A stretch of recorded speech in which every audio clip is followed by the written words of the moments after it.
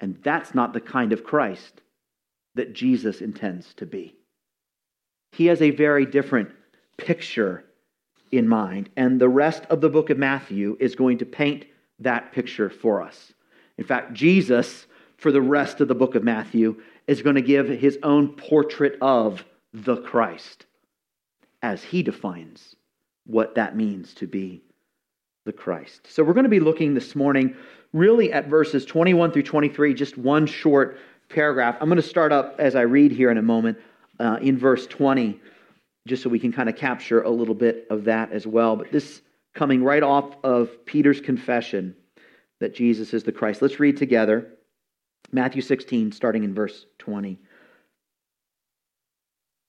Then he strictly charged the disciples to tell no one that he was the Christ.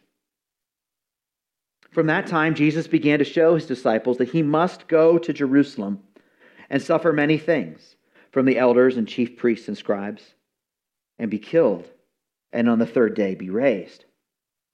And Peter took him aside and began to rebuke him, saying, "Far be it from you, Lord. This shall never happen to you." But he turned and said to Peter, "Get behind me, Satan. You are a hindrance to me, for you are not setting your mind on the things of God, but on the things of man." God's word. Coming off of Peter's confession that Jesus is the Christ, verse 20 is unexpected. It's unexpected. Peter and the disciples finally realize that Jesus is the Christ. He's the Messiah. The first 16 chapters of the book of Matthew did their work. Finally, the disciples get it. Finally, they see who he is. And as soon as they figure out who he is, they find themselves in a non-disclosure agreement with Jesus. You can't tell. This is striking. This is surprising. Why would he do this? Well, the whole nation, we have to remember, was anticipating the Christ. They were suffering under the bondage of Rome, and they were looking forward to their king to come and rescue them, sword in hand. And so to say that the concept of Christ had political overtones is a dramatic understatement. It was thought of in political terms.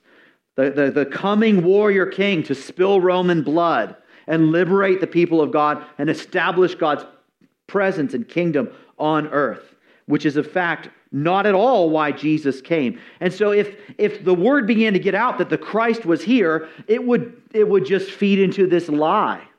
It would not be perceived correctly. So that's one reason. But the other reason is, in fact, that he had to be faithful to his actual mission, which involved overtly not building a power base. You think Jesus could have built a power base? Could have formed a political party? Could have gotten some disenfranchised people to support him? In a heartbeat. And he would have never gone to the cross if that was the road he chose. He could not build earthly power. And so he tells them and charges them strictly to keep his identity quiet. And then he begins to tell them what kind of Christ he will be. Verse 21. From that time, Jesus began to show his disciples that he must go to Jerusalem and suffer many things from the elders and chief priests and scribes and be killed, and on the third day be raised. It says, from that time. From what time? From the time that they figured out who Jesus was.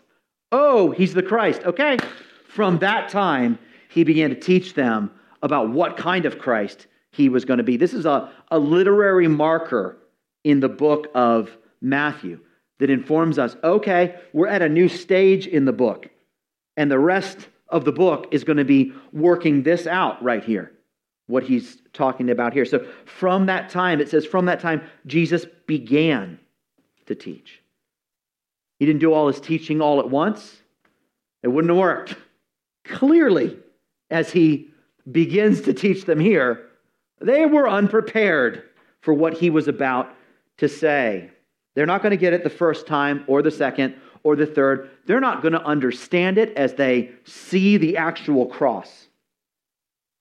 It's not going to be until after the fact and by the illumination of the Holy Spirit that they're going to begin to put all of these pieces together finally. And yet he begins to build the wall, brick by brick by brick. Or to switch analogies, he begins to paint the portrait.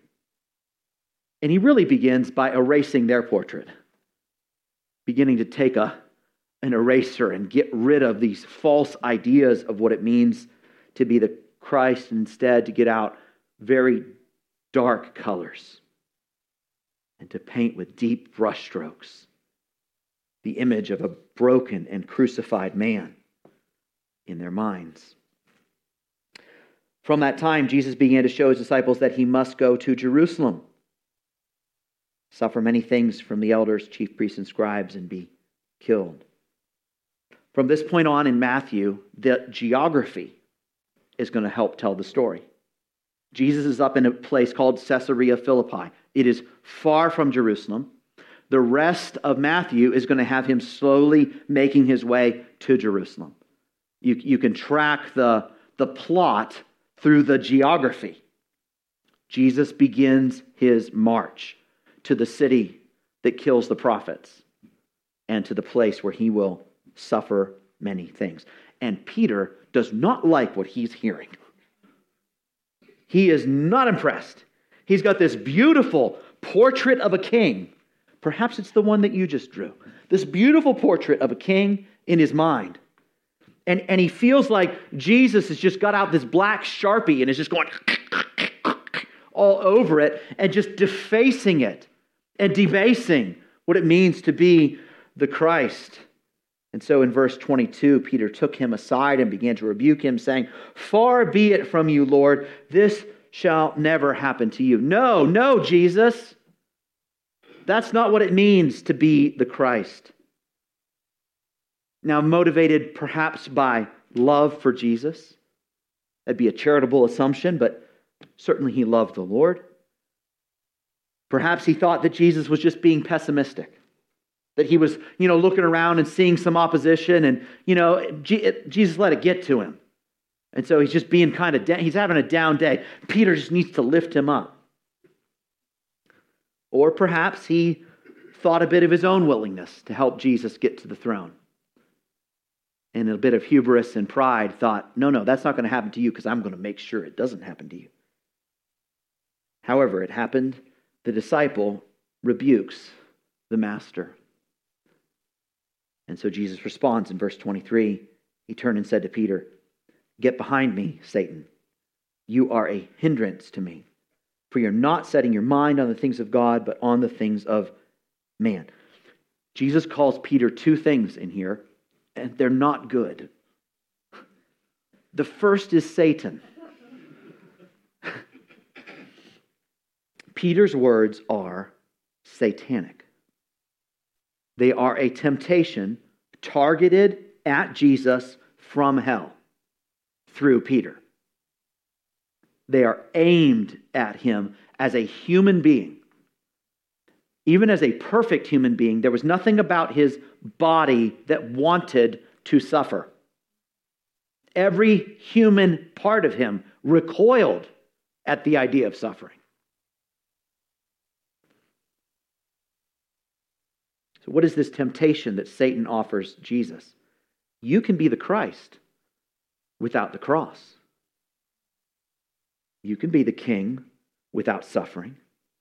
Be the Messiah without affliction. Take the easy road. Jesus also calls Peter a hindrance. So the word hindrance in the original is stumbling block.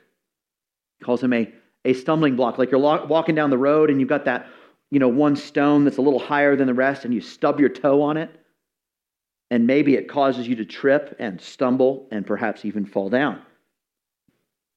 This is an ironic thing for Jesus to say right here.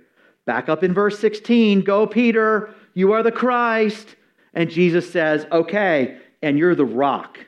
And upon this rock, I'm going to build my church." You're going to be a keystone in the foundation of the church. Oops, misplaced stone. Now Jesus is stumbling over this stone.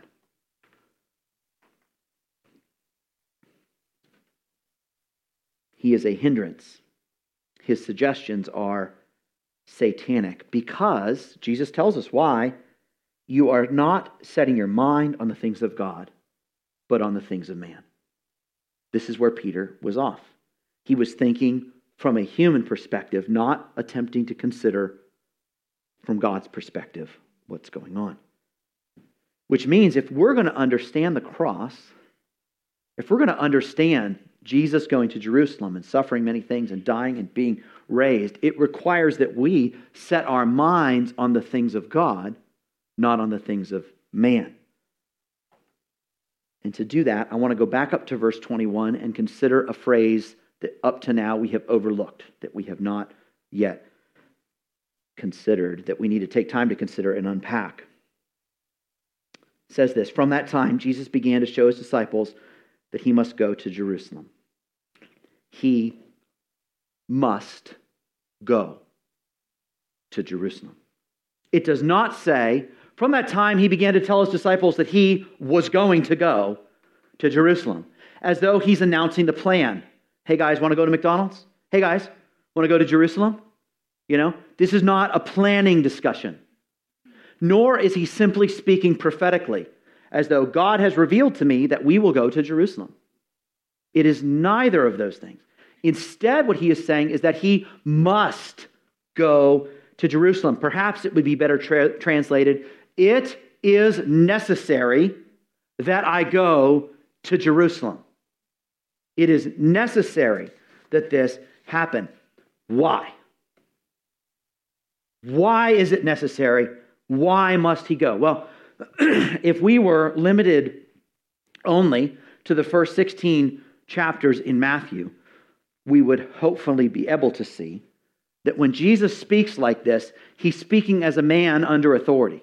He's speaking of one who was sent on a mission. You might recall a few weeks ago, if you were here, if you've read through Matthew, when Jesus talked to the Gentile woman, he said to her, he was sent to the lost sheep of the house of Israel. He's a man who was sent. And so why must he go? Because he was sent by the Father. And from that, I think it would be obvious that we could say, well, if he was sent, if that's why he must go, then certainly he must go according to the plan and the purpose of God. It is the plan and purpose of God that is sending Jesus to Jerusalem, for him to go, for him to suffer many things, for him to die and be raised. And so then again, we would ask, why? Why is this the plan of God? Now, I'm going to cut to the end for a moment, because I know that we have all heard these things, that Jesus died on the cross for sinners, that he came and died a substitutionary death. Now, a substitutionary death means that he died in the place of the one who should die. That there are those worthy of death in Christ took their place on the cross. This is substitutionary atonement. That he died for those who should have died. That he suffered for those who should have suffered. That he went to Jerusalem and suffered many things for those who should have suffered many things. But the question still remains, why did he do that? In other words, couldn't Jesus have just saved people some other way? Couldn't he have found another way? Could God have just chosen to save, chosen to forgive? Forgiveness without the cross? On some level, wasn't that Peter's suggestion? And that was called satanic. I think we have to start with, if Jesus says it's necessary, then it is. That's a good place to start. But what made it necessary that he would die? Two things made it necessary: the sin of man and the holiness of God. If man had not sinned, man would need no Savior. and Christ going to the cross would not have been necessary, right? But in fact, man did sin, does sin, will sin, for as long as the earth remains. Sin is an affront to God's character and persons, to the very essence of God himself. And not only is it an evil thing, but it is an exceptionally dangerous thing because of the holiness of God. So God's holiness is his complete otherness, and a part of that is his moral purity, his righteous goodness. The fact that there are no imperfections in him at all. The fact that he is utterly committed to good and utterly opposed to evil. Perhaps you can start to see the problem. When man makes himself evil, God, in his goodness, being utterly opposed to evil, man's in a bad place, a dangerous place. From the moment humanity sinned, humanity was doomed. Who can rescue from the hand of the almighty, holy God in his commitment to uphold justice, in his commitment to do what is right and good? The very goodness of God requires that he punish sin. He is, as it were, constrained by his own perfection to punish sin and sinners. And he has declared that the wages of sin is death. And so there can be no salvation apart from dealing with this problem. The problem that the wages of sin is death, and they've not been paid. So this is why Christ would go to die. But why did Jesus have to die? So he said it was necessary that he go to Jerusalem. Could not someone else have done this? Why the Son of God himself? Let's start with this. Could we send an angel? Which of the angels would be willing to do this? Instead, friend, the debt of sin was mankind's debt. It was the debt of man, and by man it must be paid. It must be paid by a human. And so God became human. Glory. No angel could die for sinful man. It must be a man. Okay, it must be a man. Then let's send one of the disciples. They're pretty committed. Hey, Peter.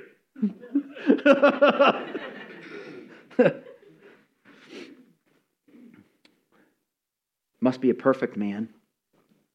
Else that man is only dying for himself. For all have sinned and fall short of the glory of God. Notice that sin deserved death. Any imperfect man would only find himself dying for himself. But maybe we could find another perfect man. A perfect man could die for one other perfect man. How does one die for many? How does one die for countless generations over every continent, from every tribe and tongue and people and nation? No man can pay such an enormous price, but God can. And so it is none but the perfect God-man, Jesus Christ. He is the only one who could do what he did. It was necessary that he do this. If any were to be saved, it must be through death, and it must be through the death of Jesus. But was that necessary? Was it necessary to save anyone? Was that required? Let's just not save anybody now that we see the cost. Let's just allow sinful humanity to go to justice as is well deserved.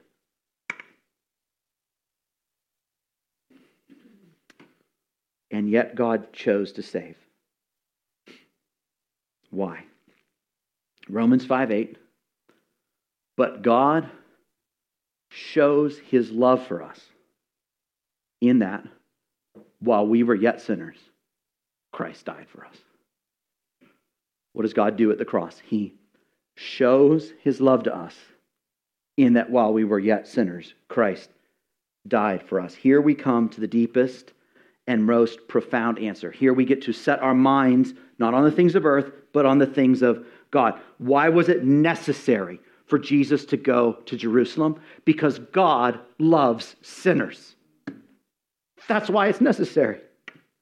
Because God chose to love the undeserving and the ill-deserving and the wrath-deserving. Friends, let this soak into your soul. Let this be a reality to you. Nothing made God do this. Nothing made him do this. He was compelled by no external argument or pressure. He was not required to save anyone by his own holiness or goodness or justice. No, holiness and justice would have been satisfied with the destruction of sinners. When in eternity past, God decided to save, there was no one there representing man. No one entered into the counsel of God and pleaded with God on behalf of sinful humanity. No one. But God pleaded. God pleaded with God on behalf of sinful humanity. And Father, Son, and Spirit planned to redeem a people because they set their affection on a people. God was utterly free to not choose to save, and yet he chose to love. He chose to love his people, mystery upon mystery. He chose to love. And having made that choice, once that threshold was crossed, Jesus must go to Jerusalem. It is now necessary. God constrained himself by his free choice to love onto a path that resulted in sacrificing himself for the sake of his people. And so as Jesus is beginning to paint this picture for the disciples, and Peter's freaking out at what this means, Jesus is beginning to open the door into the eternal counsels of God and to say, this is why I'm here. I have come to execute the plans of God and to fulfill the purposes of God and to enact the desires of God and to die in the place of the people of God. The painting that the disciples had of Jesus was a king on his throne, but the painting that he has is a king on the cross, because only there could he save his people, and only there could he fight their greatest enemy and rescue them from sin and save them from the wrath of God. Only there. He must go to Jerusalem if he is to save the people of God. And he does this motivated by love for his people. Friends, this love is beyond all comprehension. This love is amazing. The heart of the gospel. So the gospel, right? Jesus, the God-man, perfect God-man, suffered in the place of sinners. Lived the perfect life, suffered, died, rose again. That's the gospel. The heart of the gospel is not just that Jesus was born and suffered and died. The heart of the gospel is why it was necessary for him to do these things. That's the heartbeat of the gospel right there. Why did all this happen? The heart of the gospel is the love of God to sinful humanity. And so responding to the gospel is not simply responding to facts. Yep, I agree. Yep, I know he did this. I know he did this. I believe he is that. Responding to the gospel is responding to the personal love of God for you. That's responding. to the gospel. Now, you're only going to know about that as you hear and understand the facts of what Jesus did. But it's as it were, seeing through those facts to the face of God, who decided that it was necessary to do what needed to be done that you could be saved.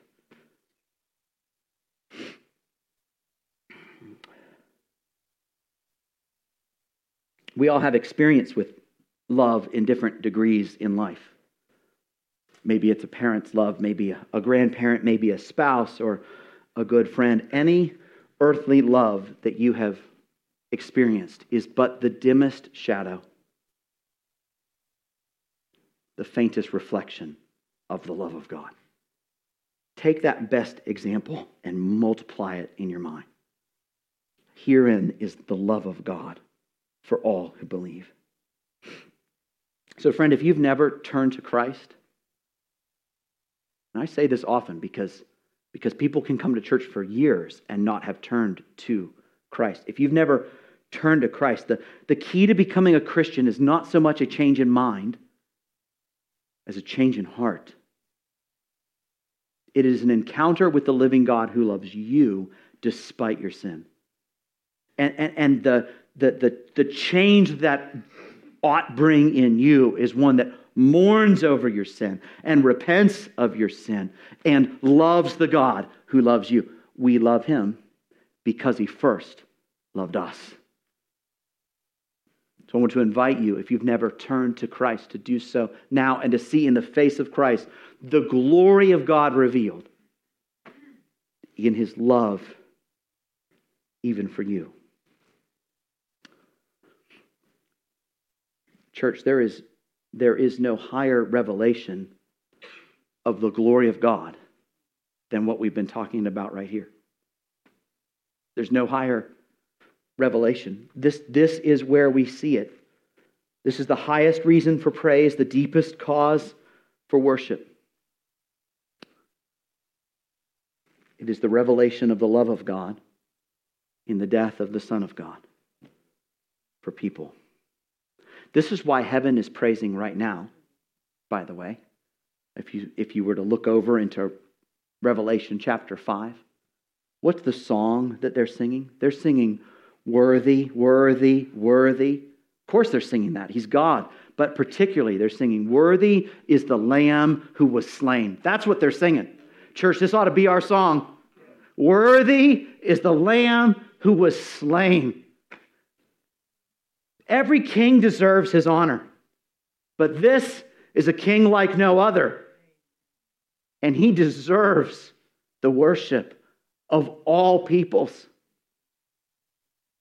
Scripture tells us that every knee will bow and every tongue confess. What are they going to confess? They're going to confess Jesus, that Jesus Christ is Lord, and that this will bring glory to the Father. It is his name that is above every name. So worthy is the Lamb who was slain. Church, sometimes we have in a sermon, in a passage, there's a call to do something. Stop this particular sin or change this particular thing in life. I think this is a transformative passage.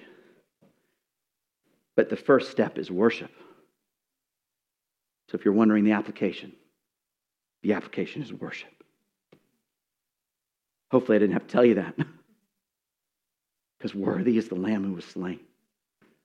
Because God freely chose to love his people, even at this cost, that made it necessary for Christ to go to Jerusalem. We're going to close our time in worship together. So we're to sing together with hearts filled with what Christ has done for us. Let's pray together. Lord, we know that the enemy's job is to obscure us from seeing Christ rightly. The enemy blinds the minds of unbelievers to keep them from seeing the glory of God in the face of Jesus Christ. And we feel often that we see you so imperfectly ourselves. O Spirit, work in us. that we may see Christ more clearly, that we may honor him more fully, that we may long more and more to be like him and to give him glory with our thoughts and words and actions and songs. Spirit, work within us that we may behold him and worship him to the glory of God the Father. We ask for this great work in the name of Jesus. Amen.